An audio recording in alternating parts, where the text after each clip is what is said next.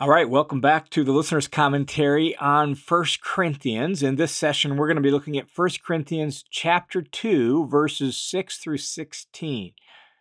And to put that in context, let's just recall where we're at in the argument. Paul begins this section in verse 6 by saying, "Yet we do speak wisdom among those who are mature." So how does this connect with what he has said so far? Well, the specific point of connection is that in the preceding section, Paul said, "When I came to Corinth, I didn't come as one who speaks with a superior words of wisdom." In other words, according to the oratory flourish and rhetorical style of the day that was so popular that proved you were a wise and knowledgeable person. Paul didn't come to Corinth that way. And he spoke words that by the evaluation of the world was viewed as foolishness, not wisdom at all. And so he says in chapter 2, verses 4 and 5, "My message and preaching were not in persuasive words of wisdom, but in a demonstration of the Spirit and of power, so that your faith would not rest on the wisdom of men, but on the power of God." And that's really the specific point of connection here with verses 6 through 16. Paul didn't speak in that sort of wise way by the standards of the world, but it's not as if he didn't pass along actual wisdom. In fact, recall really the whole previous section from chapter 1, verse 18, all the way up through chapter 2, verse 5, was about how the cross is viewed as foolishness by the standard of the world. And yet, even though they evaluate and view it that way, the cross reveals the wisdom and the power of God.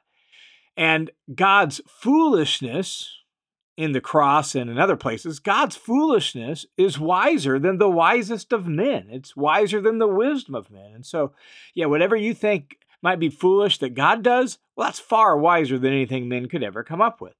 All of this is a key to dealing with the divisions that are going on in the Corinthian church, because those divisions are based on a false, worldly understanding of wisdom.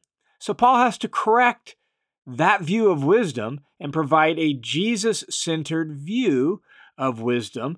And that's what he's been doing in chapters 1 and in the first part of chapter 2. So now here in 2, 6 through 16, Paul begins to paint a positive picture of the wisdom of the cross through the Spirit. And so whereas 1:18 through 2:5 shows that by the world's standards and from the world's evaluation, the cross looks like foolishness, it's actually really the wisdom of God, and God revealed that to Paul through the Spirit, and that's what Paul passes on to them. And so he picks up then in chapter 2, verse 6, by saying, yet, like, even though we didn't come with the wisdom of the world, even though we didn't speak that way, even though the cross may be viewed as foolishness to them, yet we do speak wisdom among those who are mature. And so even though he didn't use the rhetorical skills that were so highly prized in Corinth for passing along knowledge and wisdom, Paul actually did speak and teach wisdom. The gospel, Jesus and the cross, that's wisdom. And it's wisdom among those who are mature. Who are those people who are the mature? Well, in view of the following context and what he says in the rest of this paragraph, it appears to be genuinely spiritual people. That is, those who live and think and act in sync with the Spirit of God rather than according to the flesh and the world. Those kind of people, those who walk by the Spirit and live by the Spirit, that's who the mature are. And among those people, what Paul teaches and speaks in the gospel he proclaims, that is known and seen as wisdom. So the mature are those who live and walk by the Spirit. That's why Paul opens chapter 3 by describing the Corinthians as babies, that is, not mature. And the evidence of that is what they're arguing about and what they're fighting over. So Paul does speak wisdom, and those who live by the Spirit see the gospel and see Paul's teaching as such. And then in the rest of this section, what Paul is going to do is he's going to unpack what he means by that, and he does that in 3 parts. Part 1 is the wisdom he speaks is from God and not of this age, not of this world. The second part is God's wisdom needed to be revealed by God's Spirit. Otherwise, we would have never understood it. And then part 3 is the natural person, that is the person who doesn't have the Spirit of God, doesn't grasp or welcome God's wisdom. So those are the 3 parts that he's going to use to unpack this statement that he actually does speak wisdom among those who are mature. And so let's continue on. The first few sentences here is that first part where Paul shows that the wisdom he speaks is from God and not of this age. And so he says, we do speak wisdom among the mature, a wisdom, however, not of this age, nor of the rulers of this age who are passing away. Notice that the wisdom that Paul speaks is not of this age. Paul calls this present age the present evil age in Galatians chapter 1. It's the old age of fallen human wisdom, fallen human values, fallen human strategies for doing life. That's the age of this present world, and that's the age that is passing away. This is one of those places where the idea of the overlap of the ages shows up in the New Testament. It's everywhere throughout New Testament thinking and New Testament theology, that you have the old age, the fallen age that's passing away, that is overlapped with the age of the Messiah, the age of the Spirit that has now come in the death and resurrection of Jesus and the pouring out of the Spirit on the day of Pentecost. And so we live during the overlap of the ages. And so Paul's passing on a wisdom, but it's a wisdom of the Spirit and of God, not of this present evil age. Notice also here that Paul says not only not of this age, but he also says nor of the rulers of this age. Who are the rulers of this age? Well, it's a little bit tricky to totally sort it out, but when you look down a little further and you look at verse 8, the rulers of this age are responsible for crucifying Jesus. And so here's what I think is important about this phrase for us to understand, not only here, but throughout Paul's thinking and Paul's theology. The rulers of this age can refer to ordinary human rulers, and sometimes that's the only way it's used in Paul's writings. And it can also refer to the spiritual forces or spiritual powers who work in this world and use human power structures to oppose God. For example, the word ruler in Ephesians chapter 6, when we're told that our struggle is not against flesh and blood, but against the rulers and the powers and the spiritual forces of darkness. Well, the word ruler there in Ephesians 6 is from the same root word as the word ruler here. And in the biblical worldview, the spiritual rulers often work through human rulers and human power structures in their opposition to God. In fact, Colossians chapter 2, verse 15 uses another derivative of the same word ruler to refer to the spiritual powers that Jesus defeated through the cross. It says this, Colossians 2:15, when he had disarmed the rulers and authorities, he made a public display of them, having triumphed over them through him.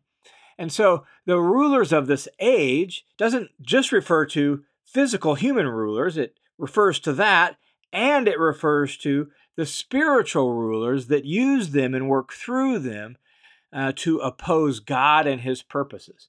That's probably why Paul says in verse 8 what he does, that if the rulers of this age had understood God's wisdom, they wouldn't have crucified Jesus, because then they would have known that it would have actually been their undoing, right? If they had actually understood what God was up to, they wouldn't have done what they did, because that was the way God defeated them.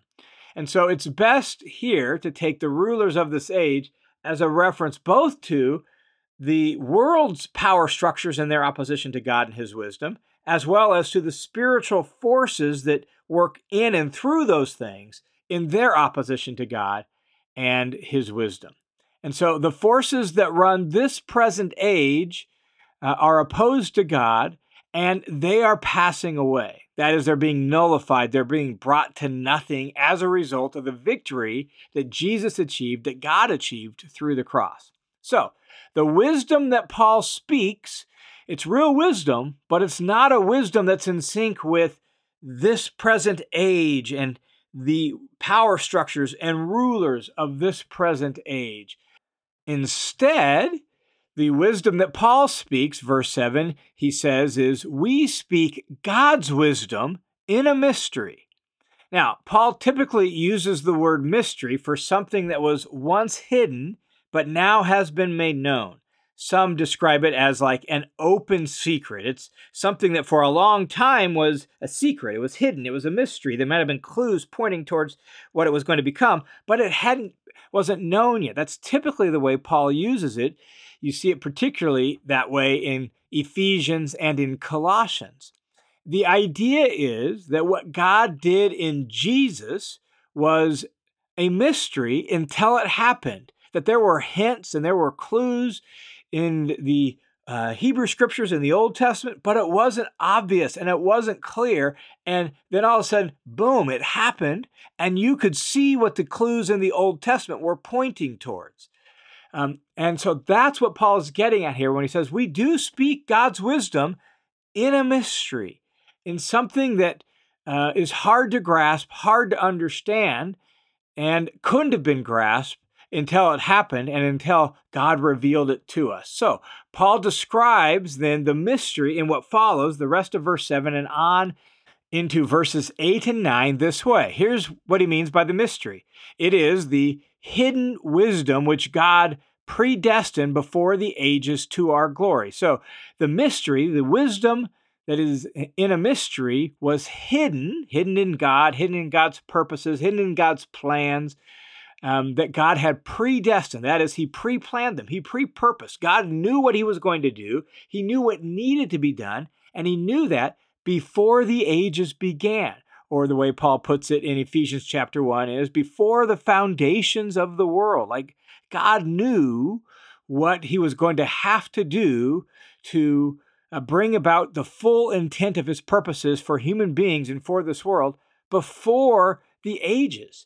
And he predestined that to our glory. So the wisdom that Paul speaks, the wisdom that was in a mystery, that wisdom is for believers' glory, for our good and for our glory. And then he continues in verse 8 to expand on this. He says, the wisdom which none of the rulers of this age has understood. And so the wisdom that Paul speaks was a mystery that God pre-purposed, pre-planned, predestined for believers' glory.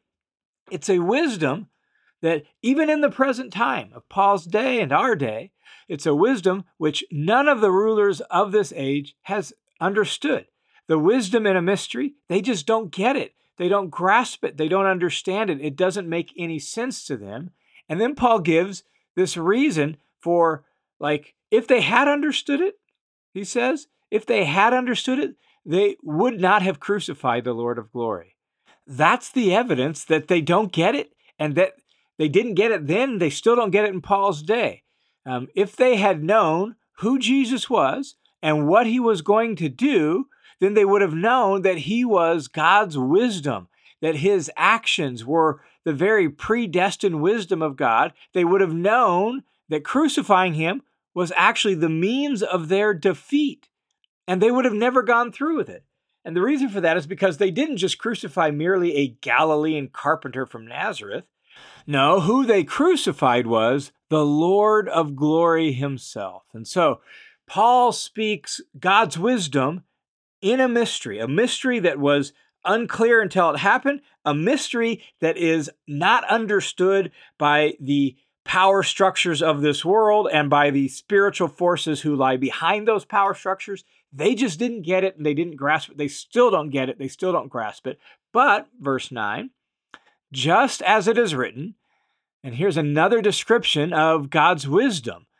Just as it is written, things which eye has not seen and ear has not heard and which has not entered the human heart, all that God has prepared for those who love him. And so the wisdom that Paul speaks, the wisdom that the world has not grasped, the wisdom that is in a mystery, it's about the stuff that God has prepared for those who love him. And it goes beyond what human eyes have seen, what ear has grasped and understood, what has entered the human heart. Like it transcends all of that. Now, verse 9, and it seems like Paul is quoting something here, but what he's quoting itself is a bit of a mystery. There's nothing in the Old Testament exactly like this. And usually when Paul says, just as it is written, that's what he's doing. He's going to quote some Old Testament passage. But we have nothing in the Old Testament that reads exactly this way. And so that's led to a variety of suggestions. And none of the suggestions seems to me to be perfectly clear or satisfying. Some have suggested that Paul is quoting some other writing besides the Old Testament. Paul does that occasionally. He's not opposed to that. Typically, however, when he says, as it is written, he's referring to quoting the scriptures. There are some passages in Isaiah that Paul could be paraphrasing or kind of summarizing in some sort of way, but that's not perfectly clear either. So I think this is just one of those places where we just have to kind of acknowledge that we just don't quite know what Paul is quoting here, what the source of what he's getting at is. And we'll just have to wait until we can ask Paul for that someday, right? Like, Paul, like, what source were you getting at in 2 Corinthians chapter 2, verse 9? He'll straighten us out, clarify it for us. Even though we don't know the source of where Paul's quote comes from, the point of it is perfectly clear. Verse 9 is a way to amplify what Paul has said beginning in verse 7 about the wisdom that Paul speaks being in a mystery. And it was a mystery that didn't become clear at all until it happened in Jesus. And so what Paul is saying in verse 9 is, like, this wisdom that he speaks, it just transcends what humans could have come up with on their own, what humans could have dreamed up on their own. It's something that has never entered the human heart. It is something that comes from God himself. And so what God planned and purposed in Jesus, nobody could have figured out until it happened. It exceeded human understanding and wisdom. And even now that it has happened, grasping its meaning and its significance goes beyond human understanding. And so grasping this mystery that Paul speaks, actually involves God's revelation through his Spirit. And so in verses 10 through 13, Paul is going to go on to describe how the wisdom he speaks requires God's revelation, that God revealed the mystery in and through Jesus. He revealed it to Paul and his ministry team and presumably the other apostles by the Spirit, so that when they speak, they are speaking the revelation of God through the Spirit. And so Paul says in verse 10, for to us, God revealed them through the Spirit. That is, God revealed his purposes and his plans through the Spirit. And the us in verse 10 refers to Paul and the apostles, and perhaps those in Paul's ministry team. Keep in mind what he's talking about, all right? So it's easy to take the us to refer to just Christians in general, but Paul's talking about the things he speaks, and that they're actually wisdom, even though the powers of this age don't get it and don't think so. So the things that God planned and prepared for people that nobody could have conceived on their own, those things God revealed to Paul and the other apostles through the Spirit. And so the revelation which Paul refers to here is the disclosure of God's full purposes in the cross and in Christ Jesus to Paul and the apostles and those associated with them who preach and teach the gospel and pass that on to those who love God. So Paul knows this, understands this, because God revealed it to him. Then Paul goes on to explain why the Spirit could actually reveal these things, because the Spirit knows God's thoughts and plans. So even though these things were beyond human understanding, they're not beyond the Spirit's understanding. Why? Well, because the Spirit searches all things, even the depths of God. So Paul has said in verses 7 through 9 that the wisdom of God was a mystery. It was hidden. The rulers of this age didn't know it, didn't grasp it. No eye saw it. No ear heard it or understood it. But what he's saying here is the Spirit knew it, and thus the Spirit could reveal it. Why? Because the Spirit searches the depths of God. He has full access to God's purposes and plans. And so while the wisdom that Paul speaks is a mystery to human beings, it's perfectly clear and known to the Spirit of God, and the Spirit revealed them to Paul and to others. Then what Paul does in verse 11 and following is he reflects on this using the example of human experience. And so he says in verse 11, for who among people knows the thoughts of a person except the spirit of a person that is in him. We've all had this experience, right? Where I'm sitting here thinking something and no one else knows what I'm thinking at that moment unless I decide to communicate it and vocalize it. But my thoughts are within me, but they're known to me, to my spirit within me. That's the point of verse 11. And so now he makes the point from the analogy from human experience. He says, so also the thoughts of God no one knows except the Spirit of God. And so God's purposes, God's thoughts and plans and all of that, those things could never be known if God didn't make them known through his Spirit. But the Spirit knows them because the Spirit's within him, right? The Spirit's part of him, just like in us. So Paul says this in verse 12. Now, we have not received the spirit of the world. We haven't received the spirit of this world, but the Spirit who is from God, that we may know the things freely given to us by God. And again, at first glance, it's possible to think that Paul refers to all believers by the word we. We have not received the spirit of the world, but the Spirit of God. And it's true. All believers have received the Spirit who is from God. But in this immediate context, it's really important to pay attention to this. In the next verse, in the preceding verses, and in the following verses, the immediate context, it makes it clear that Paul refers to himself and his ministry team and other apostolic preachers, other apostles, right? That's what he's talking about. He's talking about the things he speaks and how God revealed his wisdom to him through the Spirit. And so the we here is best understood still as referring to Paul and those with him and the apostles, that they're the ones who have received the Spirit of God so that we, Paul and the apostles, may know the things freely given to us by God. The point is that because they have been given the Spirit of God, the Spirit therefore has revealed God's plans and thoughts and purposes to them. They thus can know the wisdom of God, and that's what they speak. This is the whole context, is what they speak. In fact, the very next verse is what he goes on to say is, we also speak these things.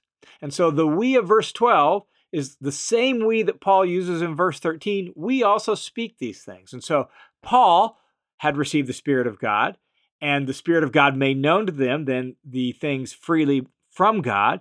And Paul now speaks those things to others, not in words taught by human wisdom, but in those taught by the Spirit, combining spiritual thoughts with spiritual words. This is a little bit of a complicated concept, and we're going to have to slow down and spend a little bit of time here to understand really this whole next section of verses. When Paul says that he speaks these things combining spiritual thoughts with spiritual words, it's actually a little bit unclear, and this translation has freed it up by adding the word thoughts and words, spiritual thoughts, spiritual words. And so we've got to kind of wrestle with what actually is Paul saying here.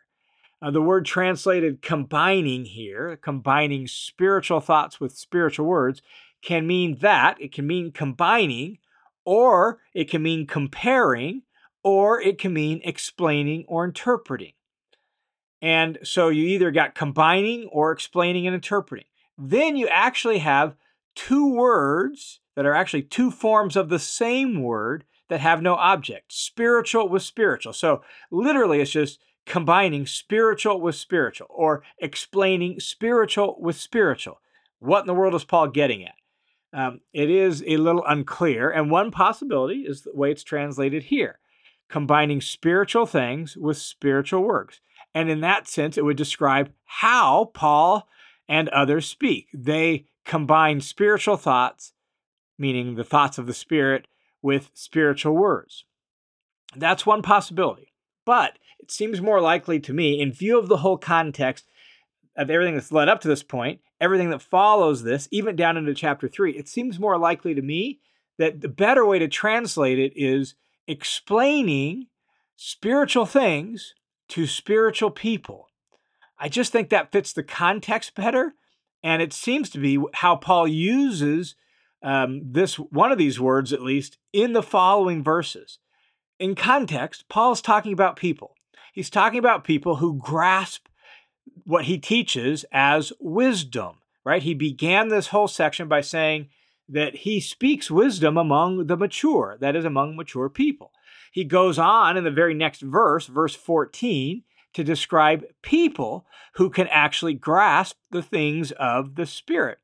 He continues the topic into chapter 3, actually, and he uses one of these very words that is translated spiritual here, one of these very words to describe the Corinthians as spiritual people, saying he can't speak to them as spiritual people.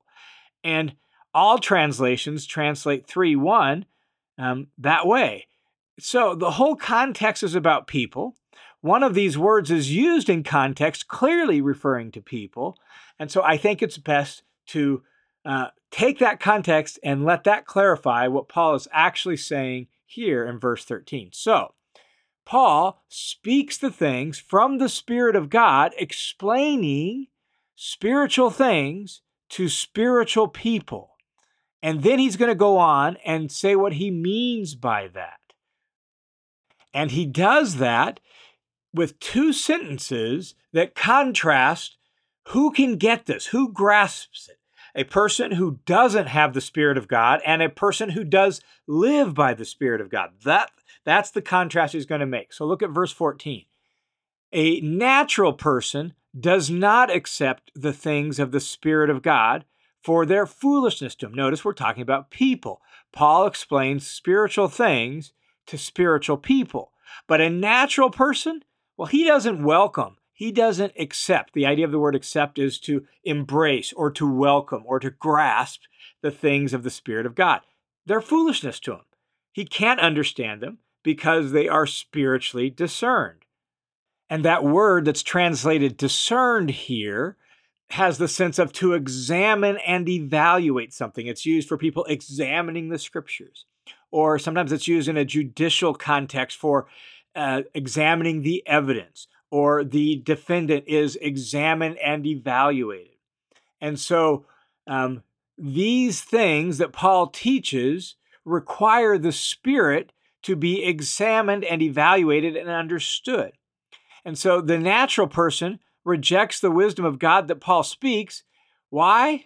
Not because it's not wise, but because he has rejected the Spirit of God and thus can't accurately evaluate what Paul teaches and see that it really is wisdom. Now, another really important part of verse 14 is who the natural person is. The natural person doesn't welcome the things of the Spirit of God. They're foolishness to him. Who is the natural person? Well, the Greek word is psuchikos, and it refers to literally the soulish person, the one who's merely soulish. What does he mean by that? Well, it's a little unclear, but here are the key things to note. The natural person stands in contrast to the spiritual person here. We'll see that in verse 15. So the natural person, verse 14, the spiritual person in verse 15. So he stands in contrast to the spiritual person. They're real similar adjectives. The natural person doesn't accept or welcome the things of God's Spirit. The natural person thinks that the things of God's Spirit are foolishness, and he or she doesn't accurately evaluate and grasp the things of the Spirit of God. And so I think we have to say that the natural person is an unbeliever. And that's who we're talking about here. Now, the problem is the way this gets translated in some translations. For example, the NIV and a few other translations render the word soulish person or natural person with the person without the Spirit, which obviously an unbeliever doesn't have the Spirit.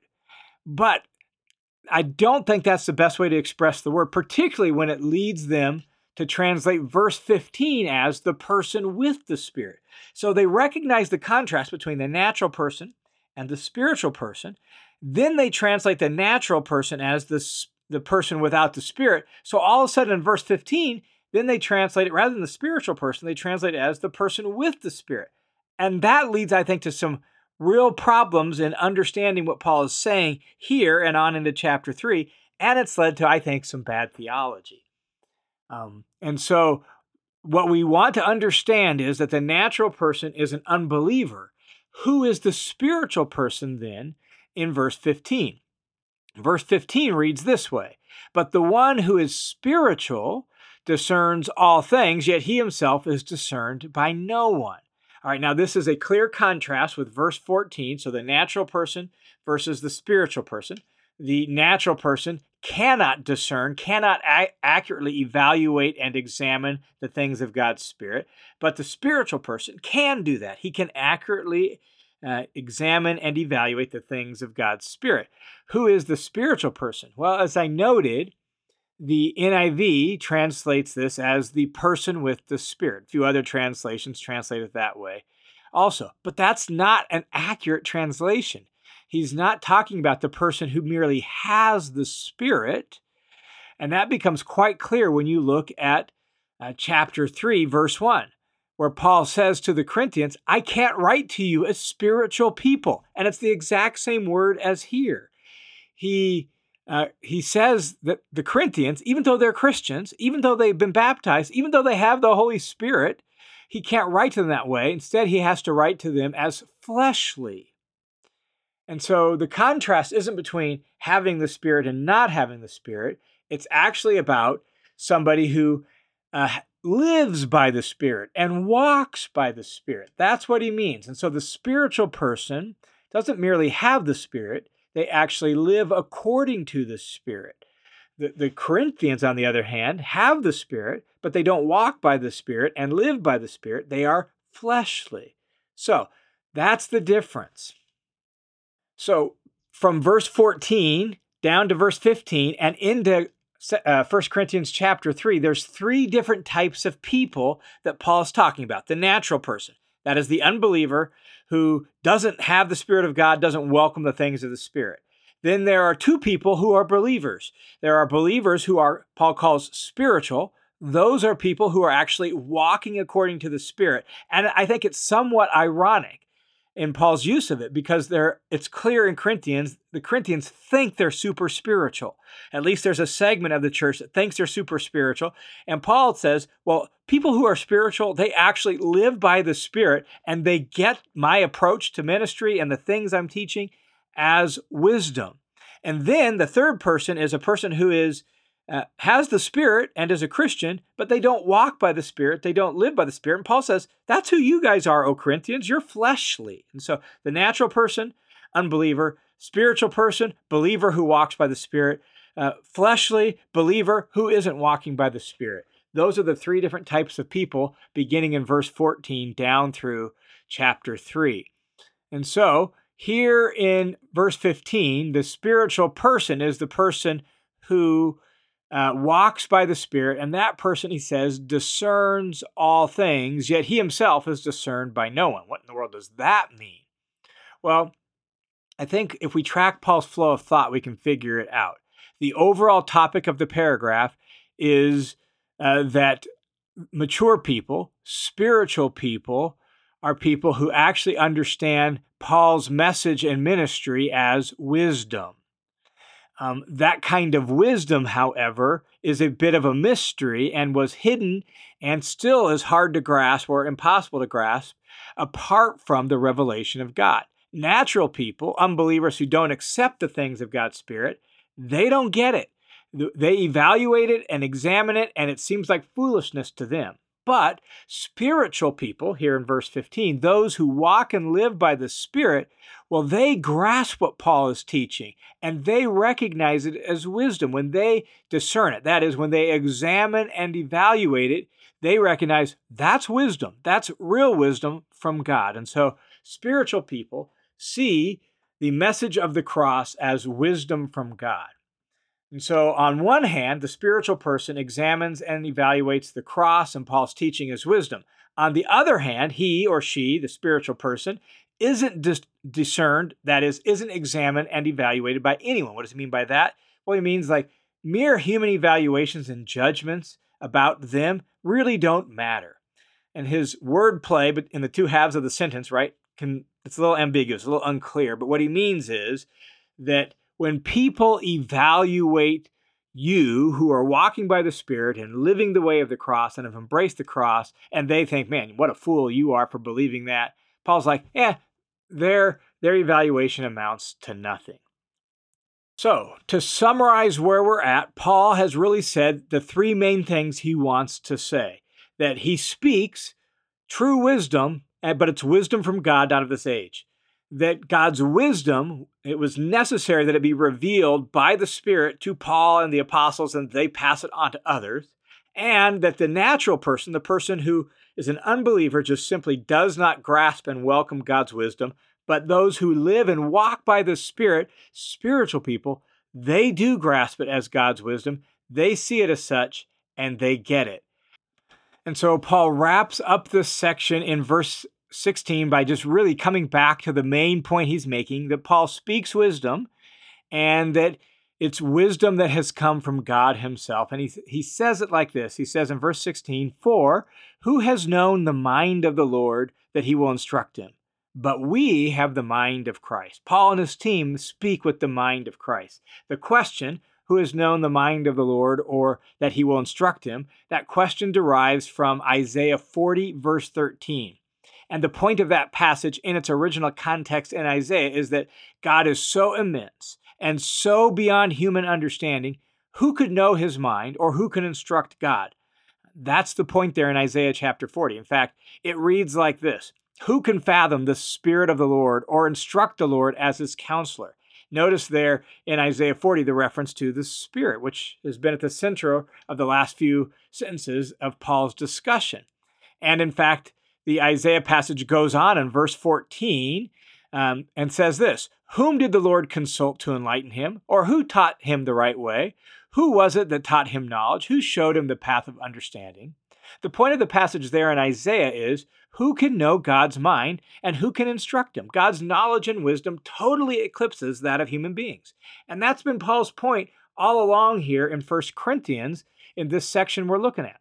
So while at first blush, Paul's answer is unexpected. When Paul says, "But we have the mind of Christ," that's his answer to the question. It seems unexpected. It actually perfectly fits the context and the point, both in Isaiah and Paul's own argument. It works like this: who has known the mind of the Lord that he will instruct him?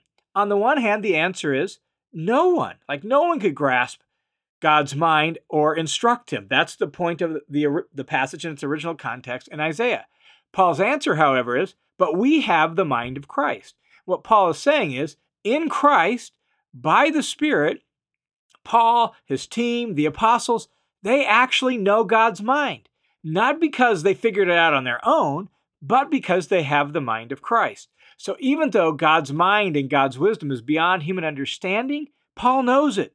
Paul speaks it. And that's why he speaks wisdom. And those who are mature and those who walk by the Spirit, they recognize it as such. And so this is a wrap up to the whole discussion here that fits perfectly in the immediate context.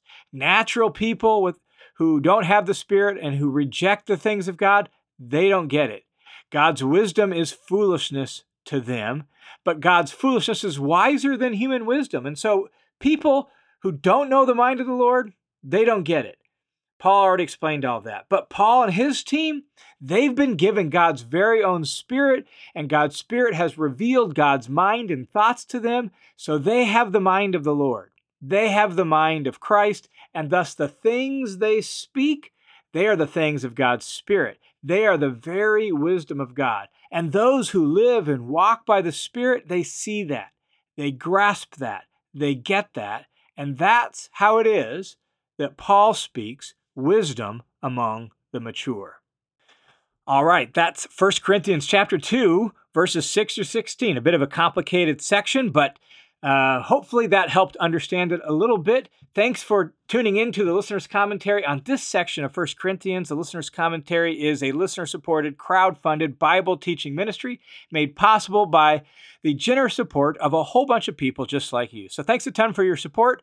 And if you want to join the team of supporters, you can do so by going to listenerscommentary.com, clicking the Give button, and setting up a monthly donation right there. Or you can sign up for the Study Hub and support the ministry through the Study Hub. Both are great options for supporting this ministry. Thanks a ton for your support.